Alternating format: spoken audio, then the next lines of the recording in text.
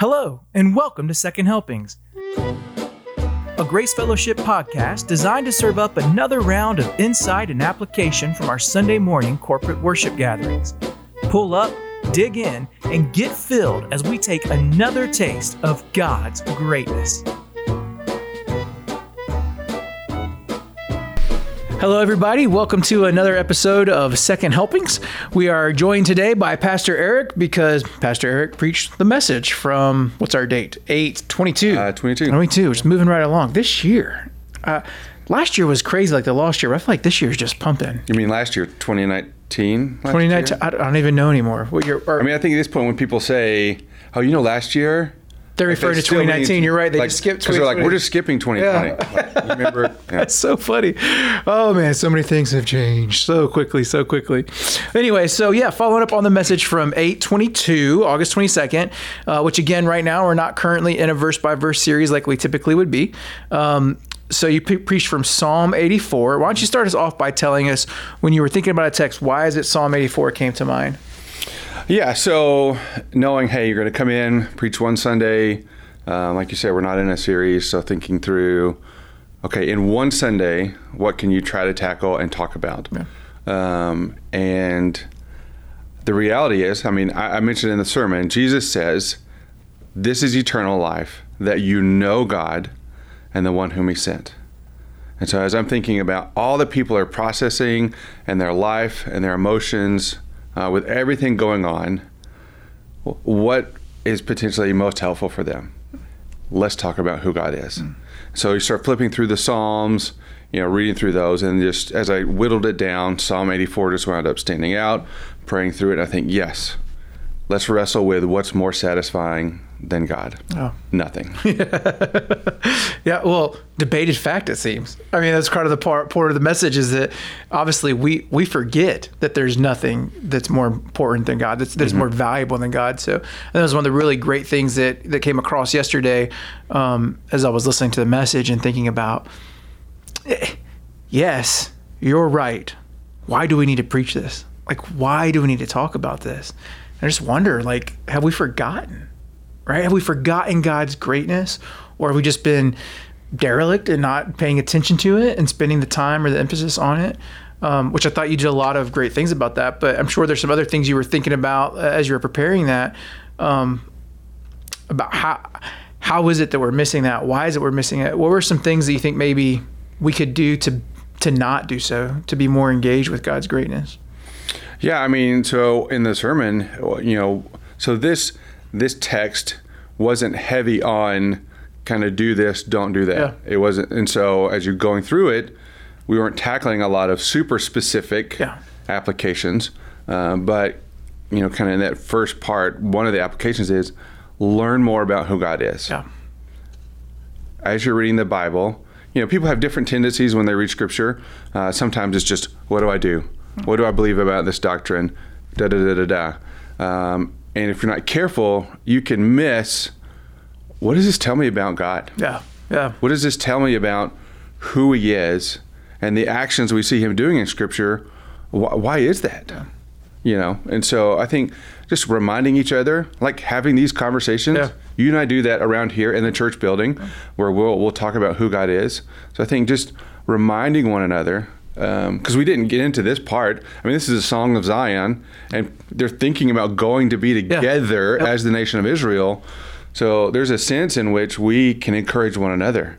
Zach, what do you learn about God this week, man? What does this text tell you about who he is? And wrestle with this, with who he is. Yeah, that was one of the things I thought. So I went back and listened to the message again because I was having to run sound and during the service, which was interesting. But I went back and listened to it, and I remember you saying, you went John 17:3, which I was like, oh, he stole my verse. I love that verse. And then just a minute later, he used what I used all the time for him is, ask yourself, what does the text tell me about who God is? And it's not stealing my line. Sure. It's how we should be looking at Scripture, right? Because there's so much of it. But after you said that, I thought to myself, this should be more obvious to us, but it is not. And I think about the culture that we live in now. and I know this is something people always do this. Oh, things aren't like they were back in my day and whatever. But I did just think in the past few years, have we lost the ability to dwell upon something? Have we lost the ability to think deeply and complexly about something because we're used to being able to make a complete judgment about something or someone in 220 characters, right? Or we're able to figure it. And the irony is, even now, it's acceptable to do that now, right? Somebody makes a post, or I saw this piece of information, or even so-and-so heard this, and I think they're a pretty reliable source. All of a sudden, you know everything you need to. Why dwell upon it anymore? And you can't do that with the Lord. I mean, you can in one sense. You can see the sunrise and have that immediate, whoa, like God just crushed your Instagram, right? He's got better pictures. But there's that thing where I wonder if we don't value him in his presence and the intimacy with him the way that we could and should, because we simply don't take the time to dig into the depths of what's there. And I almost feel like we're kind of losing the ability to do so. We're not practicing it anymore. Yeah, I mean, that's a loaded discussion. I mean, we exist day to day in Insta everything. Yeah. So we're not even encouraged to dwell on one thing. Yeah. Now, social media and different things are designed for you to dwell, but on thing after thing after thing after thing. And so stopping and dwelling on one thing isn't necessarily something we encounter on a regular basis. I think some of it too is, and I briefly mentioned this in the sermon, because I can imagine people sitting in the congregation and they hear, that's great that the psalmist felt this way. I don't feel like him right now. And that you could be tempted to go, what's wrong with me? What is my deal? I don't encounter God the way the psalmist did. And so I briefly kind of mentioned, hey, this is not a moment to beat yourself up, but it's to learn from the psalmist, to be encouraged. Yeah, I need to dwell on who God is. And just know that you might do that one day, and your emotion, like, you may not have a spiritual high that day. But that is not wasted time. Because over time, little by little, as we try to, I mean, you're trying to comprehend the living God. Like, that takes a minute to do. And so you're not going to do it. It takes eternity. That's right. And so if you go through periods where you don't feel oh man, I'm just so satisfied, keep digging in. Because over time, when you dwell on something that's so dissatisfying, it will produce results. Like, it's not a fruitless effort. Just because you have the normal ups and downs of life. Right? Even the Psalms are very clear that we have those ups and downs. You know, and so not losing heart when it's not just that instant, oh, yes, I read about God and I just feel amazing right now. Because you might not. So, and I think that's one of the things to really to work through. And this is a good thing to dwell on for people that struggle with that. If you think about it, you go, okay, I'm not getting satisfaction on who God is. You just do the math of it. There's some conclusions I can draw here. It can be there's something that I'm missing in this, right? There's more work to be done on my part. There's more time to spend on it. There's more effort to exert. Or the alternative is that God's not satisfying. Well, when you put it in those terms, you go, well, yeah, obviously I'm wrong about the second one, right? God is satisfying. Now, if he's not satisfying to you in any sense, you should do some soul searching and some work. Of course. Because if you do not find any pleasures in God, there's a good chance there is no God in you, that you have not had this experience, because he is satisfying. But there's truth in the struggle. Like, there are times where you're just not getting it. But it's like, if we're going to go, we went a trip. I can't think about how to hypothetically do this. We went to Chipotle for lunch, and we entered the little contest to win a trip. And we're going to go hike the Appalachian Trail, all expenses paid, which Clearly, is what, like $25. You were not a part of any of this equation. No. You're naming all the things that you were not doing. This is how I came up with it. Now I'm obligated to do it because I entered the contest with you, right? So I have to go do it. I'm not just going to wake up one day and go, oh, today's the day. let's go hit the trail, right? And go hit, like, you're going to start working up towards that. Anybody knows that. I mean, you can put it in different, you're going to your beach vacation, right? Hopefully you don't just go and get your base tan on day one. You're sunburned for your vacation. Like, people work up to these things for a greater experience on the back end. We just forget that when it comes to the Lord.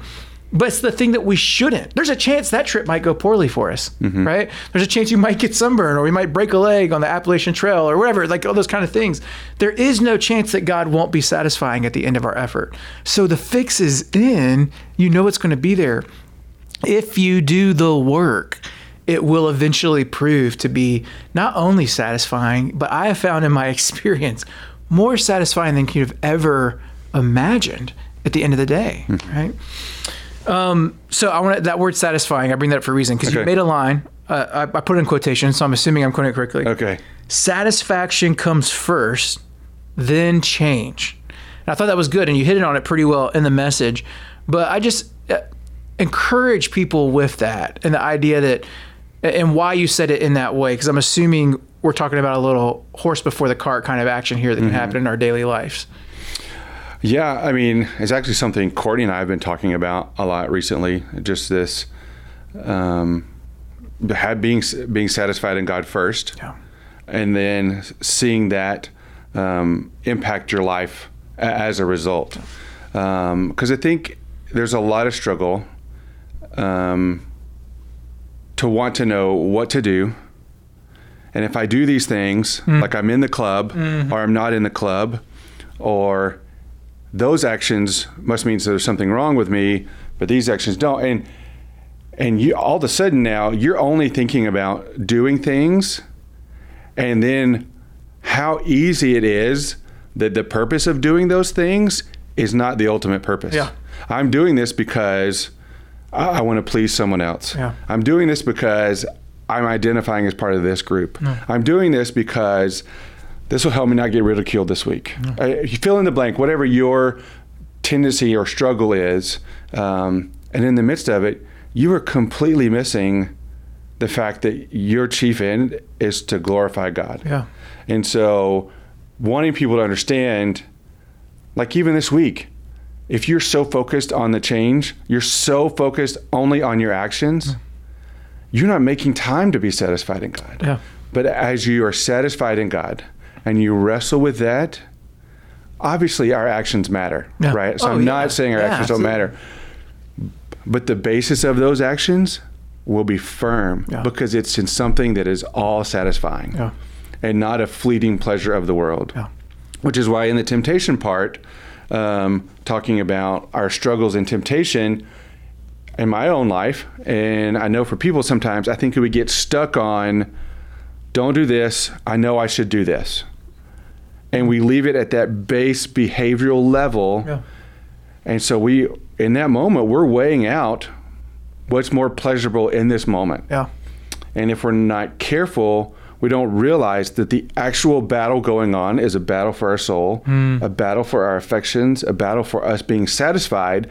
And so this wrong action, which may be clearly indicated in Scripture as a wrong action, the bigger, deeper thing is that I'm doing it because I'm not satisfied in who God is. Yeah. I mean, Paul says that people have exchanged the glory of Almighty God to live out their fleshly desires. Yeah.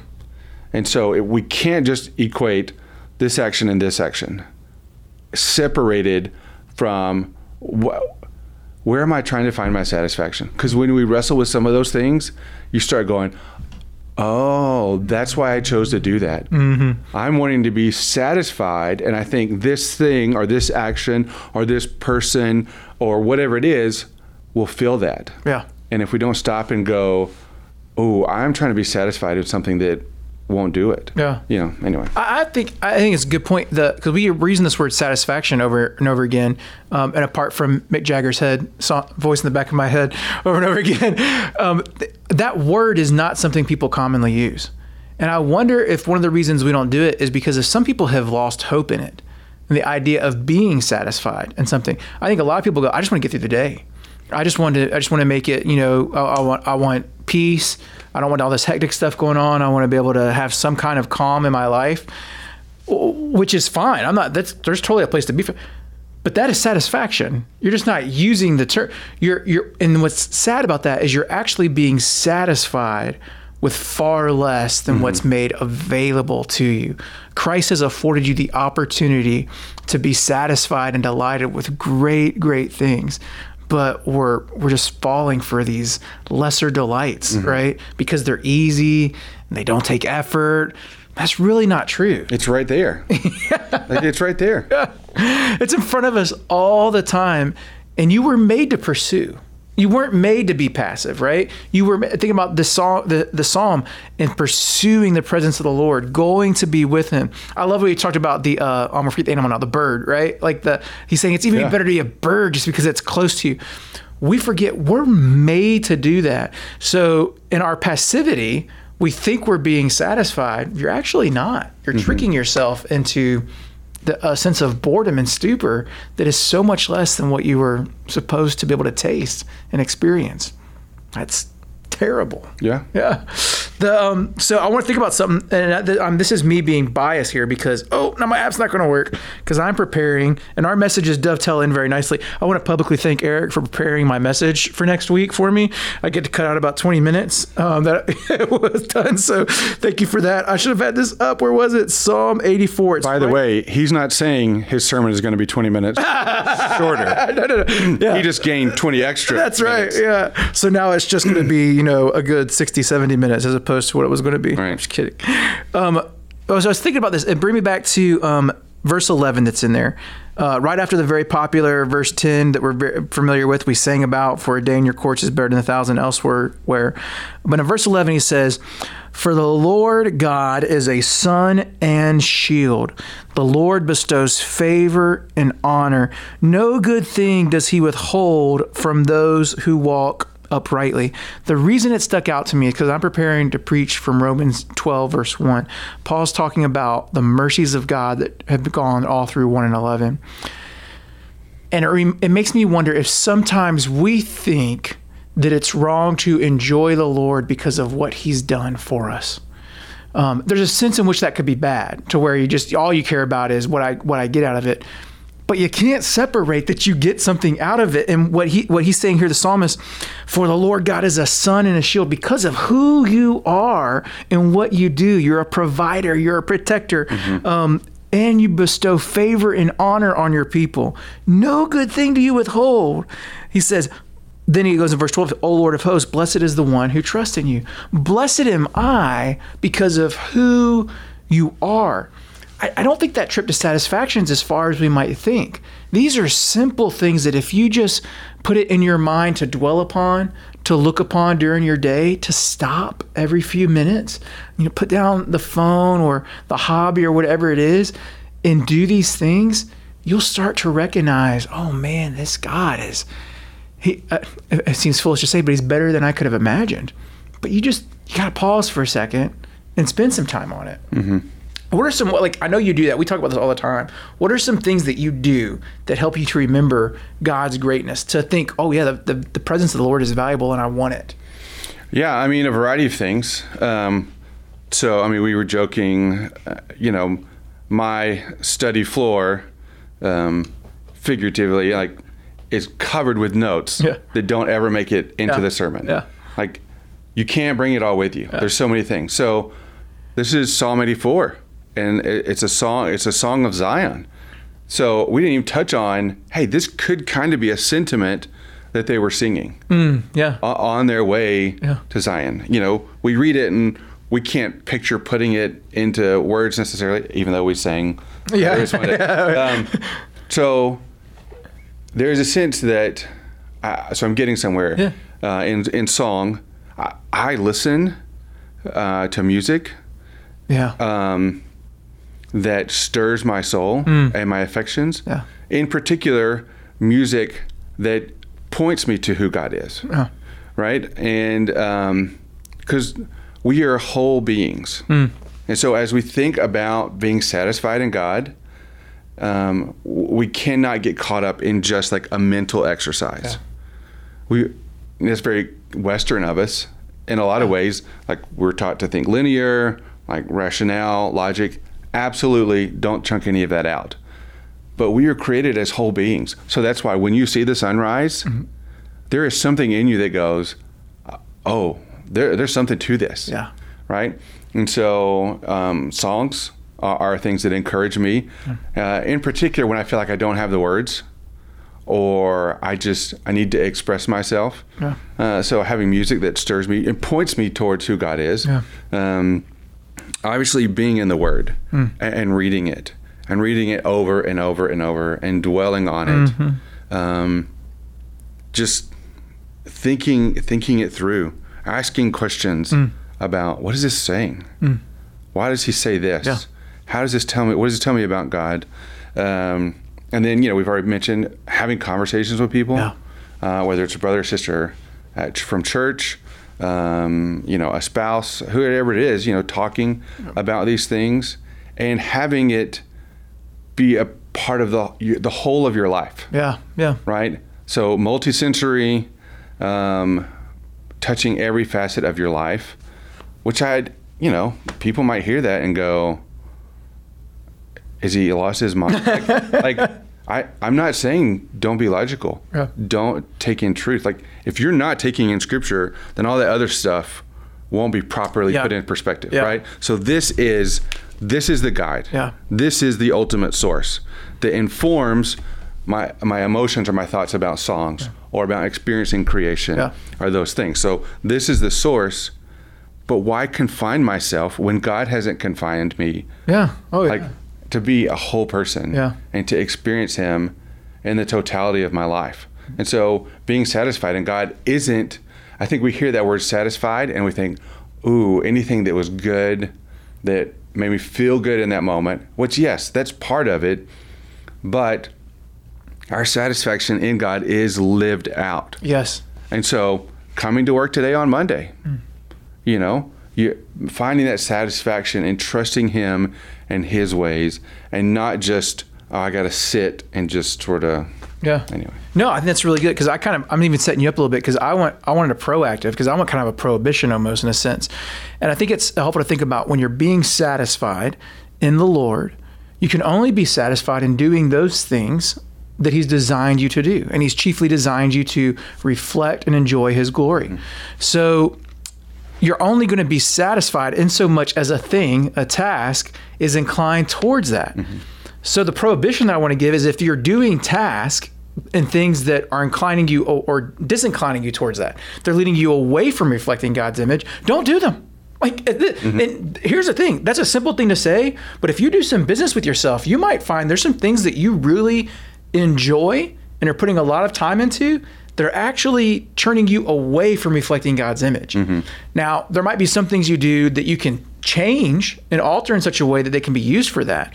But I think probably for a lot of folks, you're going to find some stuff and you go, you know what? I ought not participate in this activity. Maybe if it is something where I have to think about and I have to start trying to connect the dots to see how it's helping me to get satisfaction in my purpose as an image bearer, if you're ever just connect too many dots, maybe don't do those things. Mm-hmm. And then you can replace them with things like dwelling upon the nature around you, spending time in the Word, spending time in prayer. Conversation, such a huge one that I find is so weird for people. They feel awkward talking about the Lord with one another. And I'd like to have some kind of great tactic to tell people how to get over that, but it is do it. Right. Throw the dog in the lake and all of a sudden he swims, right? It's that kind of thing. That is not advice anyway for any dog hunters out there. I'm not responsible for what you do to your pets, but you get the analogy. Just get into it. But I think even in this moment, you're talking about don't do these certain things and then replace it with another action. I totally agree with you. But I want people not to miss why. Yes, absolutely. Like, it's not just the action. No. It's the satisfaction part of, I wouldn't do something, not because Zach said don't do it, not because Eric thinks you shouldn't do it, not because it doesn't seem popular or fill in the blank. It's, I don't want to do this because right now, for me, in this moment and period of my life, it's not helping me find satisfaction in God. The issue isn't necessarily the just base level action. Not that the action isn't important, but so if I just don't do that action and find something that is supposedly going to make me satisfied. Again, it's about, are you being satisfied in the right place? Yes. Please, everybody have liberty to understand and hear this. You should pursue your joy. You should pursue satisfaction. The reason you remove things is because they're in the way, right? You don't want to be brushing your teeth with Oreos, right? It's counterproductive to you trying to get your teeth clean. But it must be that you're trying to get your teeth clean, right? Like it's the point of it is these things are removed from us, not for the sake of removal, because they are, wait, did somebody say something about throwing off the hindrances that entangle us? It sounds vaguely familiar. New Testament. Yeah, right? But I think people need to hear that and understand you should absolutely 100% be obsessed with pursuing your joy. You should totally do that. You just need to make sure that you understand there's a proper joy, and pursuing it in something that is false is not going to help you. So as you pursue satisfaction, contentment, fulfillment of your purpose as an image bearer, you run hard. And really, as you start to remove things, it's kind of like, get out of my way. I want this. I want this joy. That's a proper way to remove things. And it must be in pursuit. And I think some of the struggle for people is like wrestling with all the action stuff and doing this, not doing that. Is even not even remembering who they are. God has said, you are mine. I made it so. I did it. I orchestrated history. I sent my son. I accepted his sacrifice. I am sustaining you right now. I am continually gracious and patient with you right now so that you can be satisfied in me. And man, how quick we are to want to earn all that junk that we can't earn. And we expect other people to earn it. Yeah. But remembering who we are in Christ gives freedom. And again, kudos to my wife. This is something we talk about, how amazing it is to have a wife that talks to you about the Lord and encourages you in those things. I totally lost my train of thought. No, that's a good blessing. But just not trying to let all the things earn a place that's already been given to you. And as we wrestle with those things and we're like, wow, that's who I, like, there's a fear, I think, that if I don't do certain things, how am I going to turn out? Yeah. Your identity has already been determined. And as you reflect on that, as if you think about your satisfaction in God, that's not going, like Jesus says, like it's going to produce the right fruit. So who are we to take control of, Paul Tripp talks about like nailing fruit to an apple tree, like, but it's not like I'm going to take an apple and I'm going to nail it to, I don't know if he says a pear tree or whatever, like alien fruit. We try to place fruit on something that's something else. And so we can't, like, we are fully 100%. If we are in Christ, we are in Christ. Nothing can take that away. Nothing can add to it. Yes. You have to know this. You cannot. Yes. And so if that is true, are you thinking now, I can just go do whatever the heck I want? Yeah. No, you're not. You're like, this Jesus, I want to follow him. That's right. Yeah. But now you're doing it out of a place of satisfaction. That's right. And so Jesus says, if you love me, you will obey my commands. That's right. Not obey my commands and then you'll love me. That's right. And this is huge. Oh, yeah. And just as this is a people thing all throughout history, struggling with. Yes, we're not the first ones. Right, to we're not the first ones to do that. Yeah. But we got to fight for that. Yeah. That's a good word, Eric. You need to fight for it. Back to talking again about getting over this instant satisfaction and this sense of instant gratification. You got to reject that, and you have got to fight. You have got to put down your flag, say, this thing is true. I'm going to stand on this hill, and I'm going to remind myself, I'm going to live in the truth of who I am, what God has done for me, who he is. And if you struggle with that, there's a sense in which you just need to spend some time on that because it's not untrue. I remember years ago, I don't know if this is true or not, but I like the analogy, so I'll use it. somebody had said that Bill Gates had gotten to the point to where if he stopped to pick up $1, he would lose money. Right? He was making so much money so quickly that if he saw $1 on the floor and he went to pick it up, he would actually lose money because of his time being better spent somewhere else. And I think that's what we do. Like, we're so wealthy. We have so much that's been given to us, but we're all over the floor looking for pennies. And it's foolishness, right? You have so much that's already there. Indulge in it. Indulge in what the Lord's done for you, who he is. Enjoy that, and your satisfaction will grow. Yes. It's done. Yeah. It is done and guaranteed. And I think it's good also for people in this moment to go, what about when I don't? Mm-hmm. Like,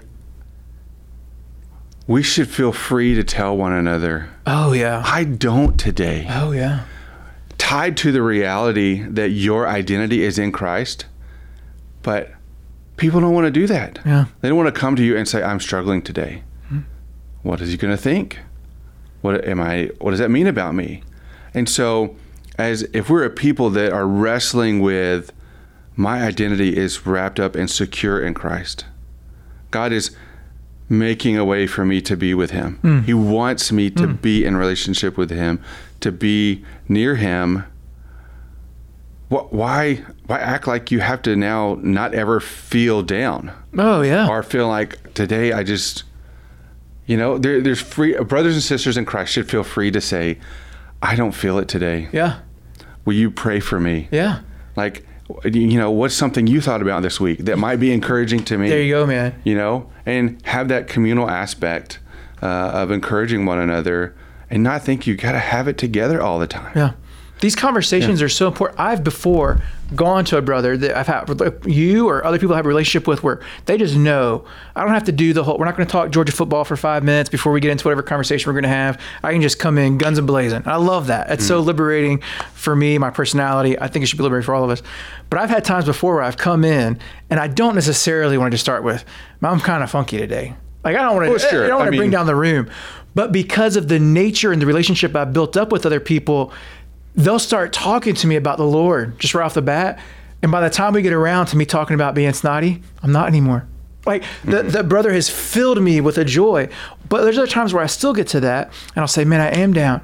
And then we're able to not just simply, which is totally valuable, pray for me. But the brother can be like, well, have you thought about this? Or what's this? Or just hearing me. And man, it's so good. Because then on the other hand, when I'm on that receiving part, when I'm the person, the brother saying, man, I'm struggling, and I start talking back, we both end up getting blessed from this. That is baseline how we are supposed to be, people. These are the things we're supposed to be talking about. This other stuff is fluff. I'm not saying that there's not things that are important to discuss, but you do them under the umbrella of God's sovereign grace and his character and his great work to reveal who he is in all of creation. The conversations are just so much more edifying, valuable. You want to be around one another. Just do it. Just old school, Spike Lee, Michael Jordan. Just do it, right? Yeah. I hope that's not YouTube. Hopefully, doesn't strike the video. I don't know if that's copyright infringement any longer. Right? I mean, at this point, come on. So that's probably part of the vernacular. Well, anyway, we can go on and on, which is good. Yeah. Do you guys say, is there anything you want to get out before you're never allowed to talk to these people again? This is the last time you get to talk. Yeah. Anything else that was lingering? Yeah. I mean, so. Just thinking about truly our satisfaction as God in God alone, and that he wants us to be satisfied in him. He has made a way for that to happen. And we think, okay, I see that here in the middle. In the beginning, what the providence of God that in Pat's prayer, he's praying about being in the garden, and that God was near us. Humanity was in his presence, and because of sin, it was torn. But then think about where we're going, and in Revelation. I'm not opening up a can of worms here. Are you about to pull out Revelation at the end of this video? We're about to go to part 2 and 3 right now, people. So, I mean, in chapter 21, he's talking about a new creation, new heavens and new earth. And then I heard a loud voice from the throne. Look, God's dwelling, thinking about Psalm 84, the dwelling is with humanity, and he will live with them, and they will be his peoples, and God himself will be with them and will be their God. Mm-hmm. And you keep going on through the chapter. You get down to verse 22, 23. And he's talking about the new city and the dimensions of the city and that kind of stuff. He says, guess what he didn't see? I did not see a temple. I did not see a temple in it because the Lord God, the Almighty, and the Lamb are its temple. Oh, man. I'm about to take a lap in this room. So good. The city does not need the sun or the moon to shine on it because the glory of God illuminates it, and its lamp is the Lamb. So if you're ever struggling with, is this really my purpose? Day one, created to be in his presence. We jacked that junk up in our sin. He made a way. And like he shows us that he's making a way all along. You read in the Old Testament, you get the tabernacle, the temple, coming of Christ, and in words for us in the future. Hey, all this temple mess, well, he's already shown us in Christ that we don't need a temple, but even further, just demonstrating, I'm going to be the temple. That's right. And you can dwell with me, and I will be your God. So good. So good. Yes.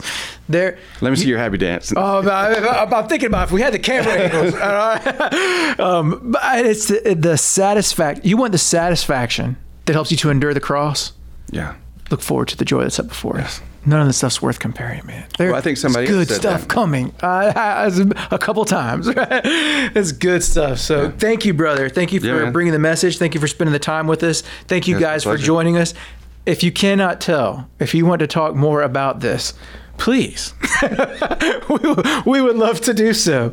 This is a great thing to talk about. And maybe even more importantly, remember to talk to each other about this. This is not meant to be alone. We are not meant to live these lives alone. We are meant to enjoy the Lord together as we will forever. So on that note, we'll say thank you. Thank you for joining us. We look forward to next time. Until then, be concentrating on the Lord, find your satisfaction in him, and experience the peace that comes from being God's people. We'll see you next time.